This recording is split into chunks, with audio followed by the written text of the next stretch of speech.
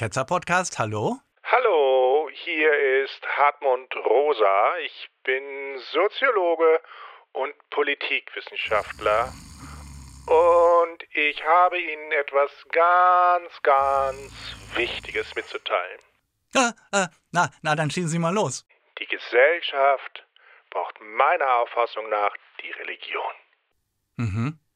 Und wie begründen Sie das als Wissenschaftler? Ich habe dazu ein Buch geschrieben, Demokratie braucht Religion. Ach so, dann ist ja alles klar. Vielen Dank, auf Wiederhören. Nicht auflegen. Die Religion kann helfen, den Aggressionsmodus in der Politik und dem permanenten Steigerungszwang in der Gesellschaft etwas entgegenzusetzen. Die Religion kann dem Aggressionsmodus etwas entgegensetzen? Was denn? Ein Deus no vult? Die Religion stellt dem eine andere Haltung gegenüber. Eine Haltung, die sagt, ich will nicht nur mein Interesse durchsetzen, sondern ich will, dass etwas Gemeinsames entsteht. Ist Ihnen schon mal der Gedanke gekommen, dass Religionen das nur sagen, um ihre eigenen Interessen durchzusetzen? Nein. Das würde ja bedeuten, dass ich einfach nur naiv und leichtgläubig Kirchenpropaganda verbreiten würde. Und was meinen Sie mit permanenten Steigerungszwang? Für die Gesellschaft gilt, wir müssen uns immer mehr steigern, immer besser, immer schneller werden. Viele Menschen leben auch gegenüber sich selbst in einer Art Kriegszustand und wollen beispielsweise immer schöner werden und fitter. Also, da kann ich Sie beruhigen. Ich habe mir letzte Woche die Live-Übertragung vom synodalen Weg angeschaut.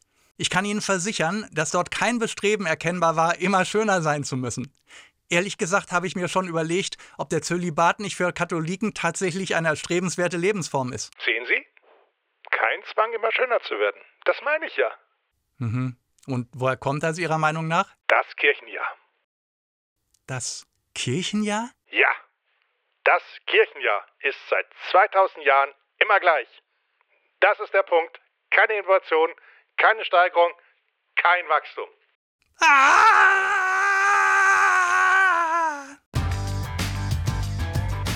Dieses Mal beim Ketzer-Podcast. Herzlich willkommen zu Ketzer 2.0, dem Podcast für gottlose Gedanken zum Leben. Mein Name ist Jörn und ich begrüße meine tapferen Mitstreiter. Hallo Viktor. Hallo Leute. Hallo Christian. Hallo. And back by popular demand, Matthias Krause. Hello again. Yay! Unsere Themen heute: der synodale Weg, Habemus, fertig. Und ich kann euch schon sagen, das wird ein langes Thema werden, könnt ihr euch drauf freuen. Und die Gottheit der Sendung, Tengri. Kommen wir aber zuerst zum dummen Anruf. Matthias, du hast dir den dummen Anruf ausgesucht. Was hat dich dazu bewogen? Führ uns mal kurz ein. Also dieser Hartmut Rosa, Soziologe und Politikwissenschaftler, der kommt so ungefähr jeden Monat einmal im AMB mit irgendeiner Aussage wie hier, oft im Zusammenhang mit seinem Buch Demokratie braucht Religion. Und als er sich gegen den Steigerungszwang wendete mit dem Argument, das Kirchenjahr sei seit 2000 Jahren immer gleich, keine Änderung, da wusste ich halt, wir haben den dummen Anruf, denn ich meine, wie tief kann man sinken? Er ist ja noch nicht mal Theologe, er sieht sich ja als säkularen Wissenschaftler. Wie doof kann man argumentieren? Abgesehen davon, dass, wie ich schon fast vermutet hatte, auf dem AMB jemand schrieb, dass das Kirchenjahr auch gar nicht seit 2000 Jahren immer gleich ist. Das erschien mir wirklich sehr, sehr dumm.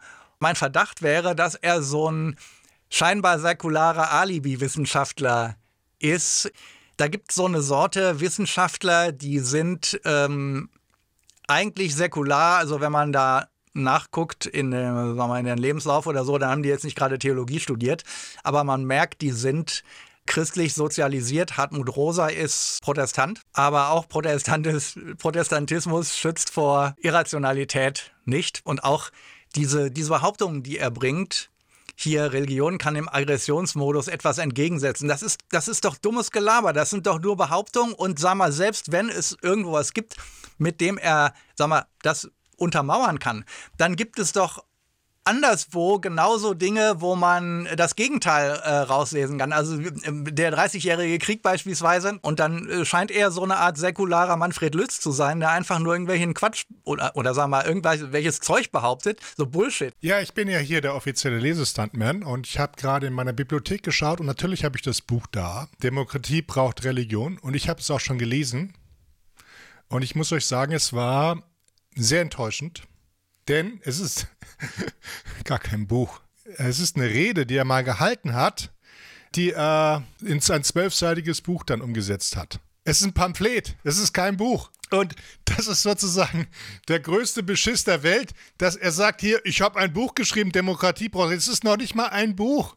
Das ist wirklich ein Aufschneider, würde ich sagen. Ein Aufschneider. Ich meine, wir haben hier Buchautoren sitzen hier, 2 Stück.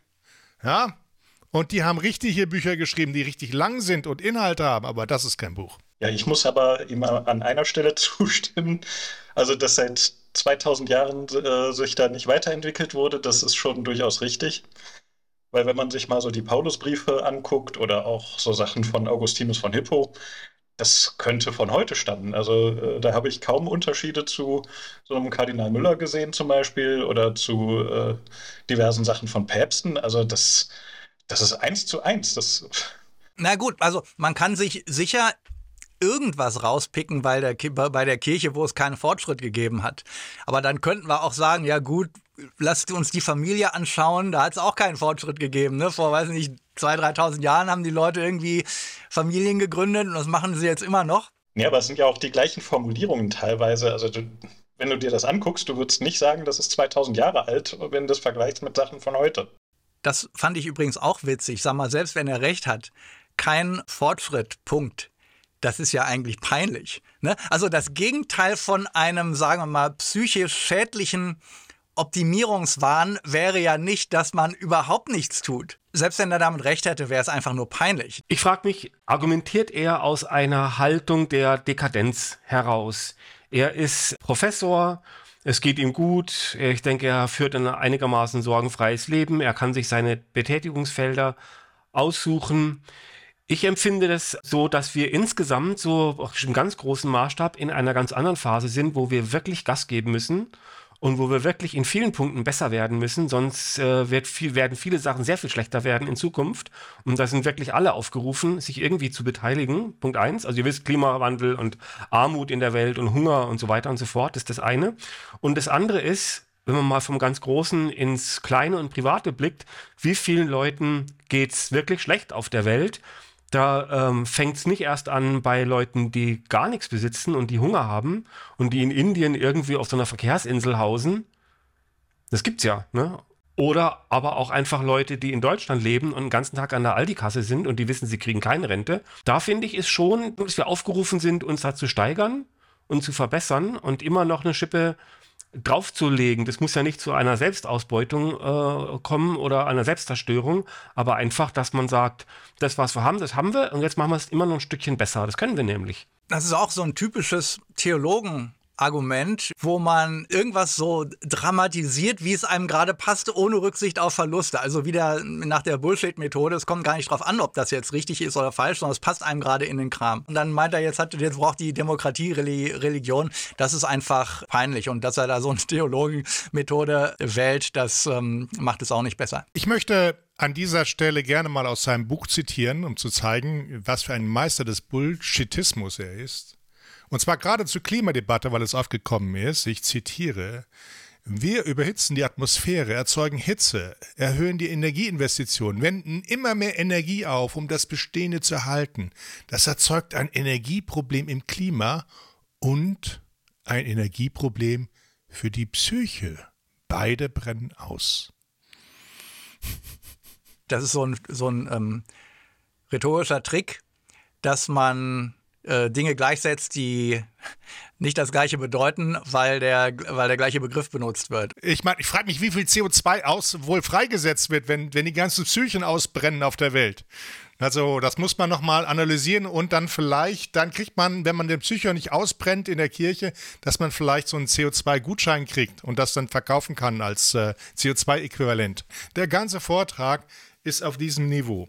Ich sehe dieses Anknüpfen an akzeptierte Begriffe auch an vielen anderen Punkten, die er so vorbringt. Ne? Also beispielsweise Selbstoptimierung und so weiter.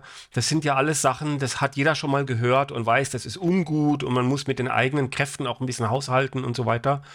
Es erinnert mich an einen Podcast, wo der Matthias mal über Selbstoptimierung gesprochen hat. Das war auch irgendwie so ein Vogel, der sich da mit irgendeinem Vortrag, glaube ich, zu Wort gemeldet hat. Und der Matthias meinte damals damit, ja, wer ist denn die ganze Zeit damit beschäftigt, sich selbst zu optimieren? Das sind ja doch vor allem doch die Christen und die Gläubigen, ne, die sich ständig sich selbst überprüfen, ihren Glauben sich vergewissern, anderen Sünden vorwerfen, ihre eigene Unwürdigkeit betonen und immer irgendwas überwinden müssen und so weiter. Diesen Stress, den haben doch normale Atheisten schon mal gar nicht. Also die haben schon mal eine bessere Ausgangsbasis und dann werden einfach die Ärmel hochgekrempelt für das, was halt irgendwie so weggearbeitet werden muss. Ne? Also da finde ich, braucht er sich nicht aus dem Fenster lehnen, so mit Selbstoptimierung und so. Gläubige Christen müssen das Himmelreich anstreben. Ich habe jetzt erst neulich wieder davon gelesen, dass eine Katholikin, also vielleicht ist die so in unserem Alter, davon sprach, wie in ihrer Jugend tatsächlich die Mutter oder die Oma noch dachte, die Kinder kommen alle in die Hölle, irgendwie, wenn die nicht getauft sind oder wenn die schwul sind oder so. Ich glaube, es war homosexuell. Und das muss man auf jeden Fall vermeiden. Also es gibt sicher so Wischiwaschi-Christen oder kirchliche Karteileichen, die das ganz entspannt sehen und sich da nicht unter Druck gesetzt fühlen, weil sie sagen, ja, der liebe Jesus, der vergibt mir alles, wenn ich nur an ihn glaube. Aber das muss nicht so sein. Und ich meine, wenn man sich die Bibel anschaut, dann liest man das dort auch nicht heraus. Ja, man muss aber auch Herrn Rosa zugute halten, dass er zu unfreiwilliger Selbstkritik fähig ist. Ich zitiere also: Man kennt das vielleicht aus Situationen an der Universität oder viele von Ihnen kennen das aus dem schulischen Kontext oder aus der Arbeit mit Jugendlichen. Wenn man zu irgendeiner Gelegenheit in einen vollen Saal spricht, da hat man häufig das Gefühl, dass man zu einer Wand spricht. Man sieht stumpfe, teilnahmslose Gesichter oder müde Blicke und die Leute hängen sowieso über dem Handy, sind halb eingeschlafen. Das ist also das Auditorium von Hartmut Rosa, der eine Vorlesung hält an der Universität. Und ich kann Herrn Rosa sagen, ich bin ja auch Universitätsprofessor, das muss nicht so sein. Es gibt tatsächlich Vorlesungen, wo die Studenten auf der Stuhlkante sitzen, engagiert dabei sind und wissen wollen, was da kommt als nächstes. Es gibt aber auch Dozenten, wo die Leute einfach nur sagen, was ist auf Twitter, was ist auf Facebook, wie komme ich hier raus, was mache ich hier? Also es ist nicht der beste Selbstoptimierer. Es widerspricht ja auch der Vorstellung, diesem Bild, das er zeichnet, dass alle von diesem schrecklich stressigen Selbstoptimierungswahn da erlegen sind, denn seine Zuhörer oder Teilnehmenden, sagen wir mal besser, die scheinen ja recht entspannt dann zu sein und nicht so im Stress. Ich will noch kurz eine Sache erinnern, und zwar, er will daran erinnern. Ne? Er sagt, Religion erinnert uns daran, dass eine andere Beziehung zur Welt möglich ist. Und die Frage ist aber nicht nur, ob es eine andere Beziehung ist, sondern ob sie zutreffend ist oder ob sie förderlich ist. Es kann ja auch eine Weltflucht sein und dann ist es eben keine Beziehung zur Welt, sondern zu einer Fantasiewelt. Oder zu einer Einbildung und das kann ja auch fatal sein. Ne? Und ich bin zwar jetzt nicht per se gegen gelegentliche Weltenfluchten, um sich irgendwie zu entspannen oder so. Ne? Das kann ja, deswegen machen wir auch Urlaub oder gucken Filme oder so oder lesen Bücher. Ne? Aber er spricht ja jetzt tatsächlich nicht von Unterhaltung oder Entspannung, sondern er spricht ja von der Bewältigung der Realität und wie man sich der Realität stellt. Und insofern weiß ich nicht, ne, was das jetzt wirklich wert ist, wenn man die Gläubigen immer ermuntert, so einer Fantasie nachzuhängen.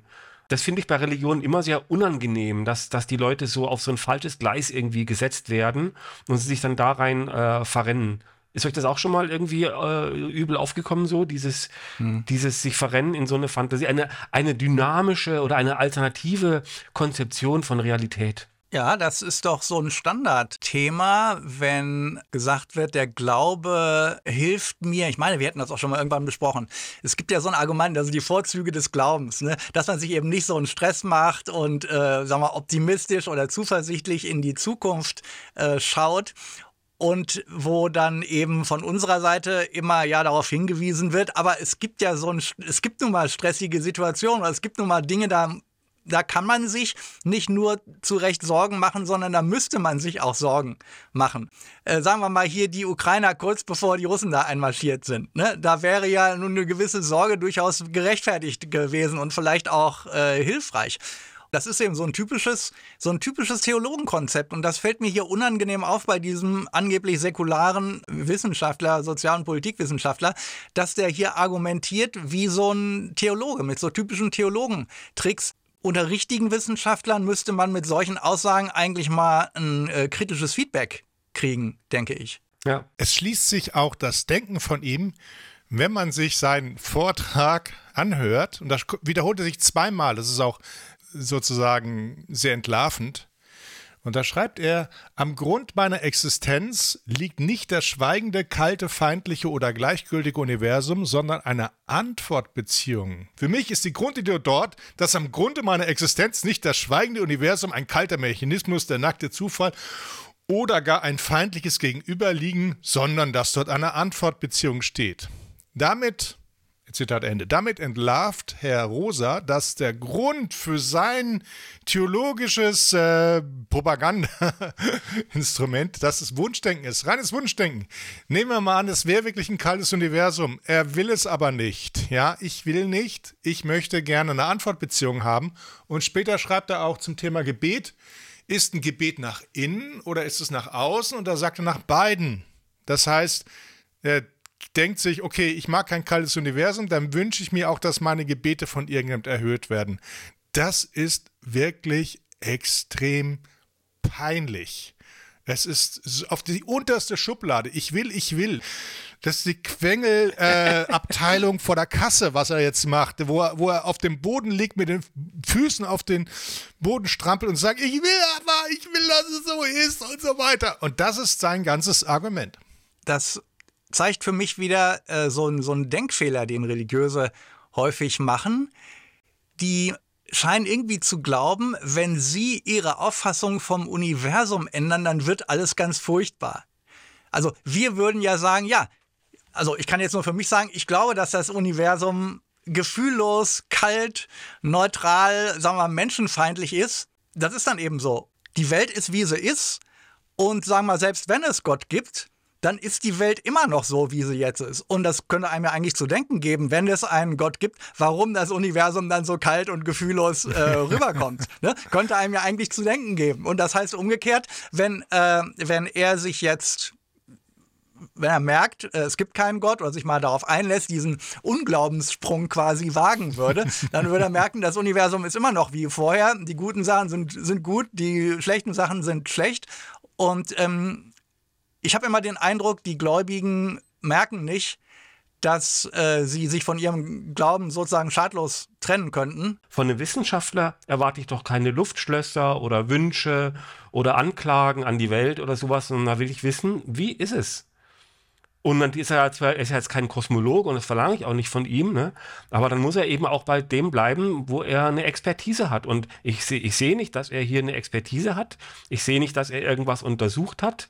Ich sehe nicht, dass er irgendeine Faktenbasis hat. Also das ist eigentlich keine Wissenschaft. Und als Wissenschaftler, finde ich, muss man besonders, weil man das ja alles kennt, muss man besonders aufpassen, nicht unwissenschaftlich daherzureden. Das werfen wir ja auch dem Herrn Lesch immer vor, ne? Dass er da irgendwie so ein bisschen schummelt. Ne? Herr Rosa ist sicherlich Wissenschaftler, und zwar einer der führenden Soziologen in Deutschland. Das ist das eigentlich Erschreckende, weil es irgendwie nicht mehr aussagt über Soziologie als über den Wissenschaftler. Und er hat ja insofern recht, dass es Religion gibt, als soziologisches Phänomen. Nun unterscheiden wir in der Informatik. Wir in der Informatik sind ja an der Grenzlinie zwischen Wissenschaften und Ingenieurswissenschaften. Und der Unterschied zwischen Wissenschaft und Ingenieurswissenschaft ist, dass Wissenschaftler versuchen zu analysieren und zu verstehen und Ingenieurswissenschaftler versuchen zu bauen, etwas zu verändern. Und genauso könnte man Soziologie betreiben. Soziologie könnte man als Wissenschaft betreiben, indem man einfach nur schaut, was da ist und versucht zu erklären, wieso es da ist und welche Funktion es hat.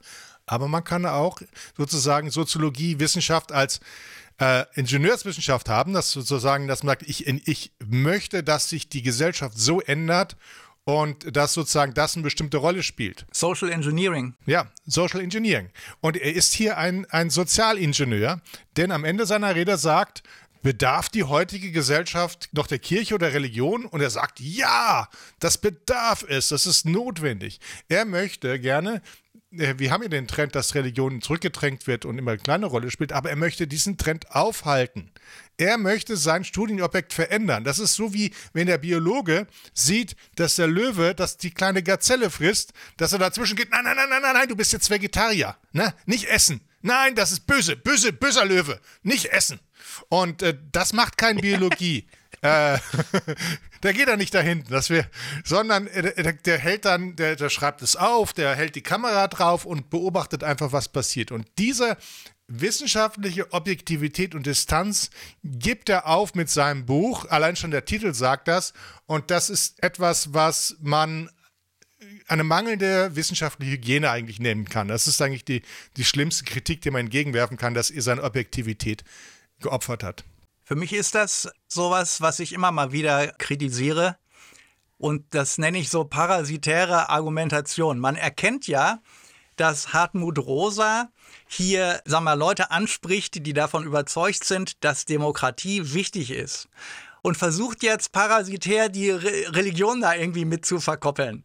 Ne, und das wird ja gerne gemacht von den Religiösen, dass gesagt wird, also für dieses und jenes, für die Menschenrechte, da braucht man eine religiöse Fundierung, oder es gibt ja dieses Böckenförde-Edikt, wie heißt das? Der Staat lebt von Grundlagen, die er nicht selbst geschaffen hat und selbst schaffen kann. Das fällt mir immer auf. Und dann denke ich mir immer, wenn jetzt alle schon von der Wichtigkeit der Demokratie überzeugt sind, dann brauchen wir doch die Religion gar nicht mehr. Und umgekehrt, du parasitärer Sack, versuchst jetzt mit so einem Konsensthema deine scheiß Religion noch mit durchzufüttern. Mein Fazit ist, Hartmut Rosa lässt sich als Soziologen und Politikwissenschaftler einführen und argumentiert dann wie ein Theologe. Das ist eine Mogelpackung. Liebe Zuhörerinnen und Zuhörer, wir haben diesen Podcast wieder in mehrere Segmente aufgeteilt. Schaltet deshalb auch beim nächsten Mal wieder ein, wenn es heißt Ketzer 2.0 – Gottlose Gedanken zum Leben.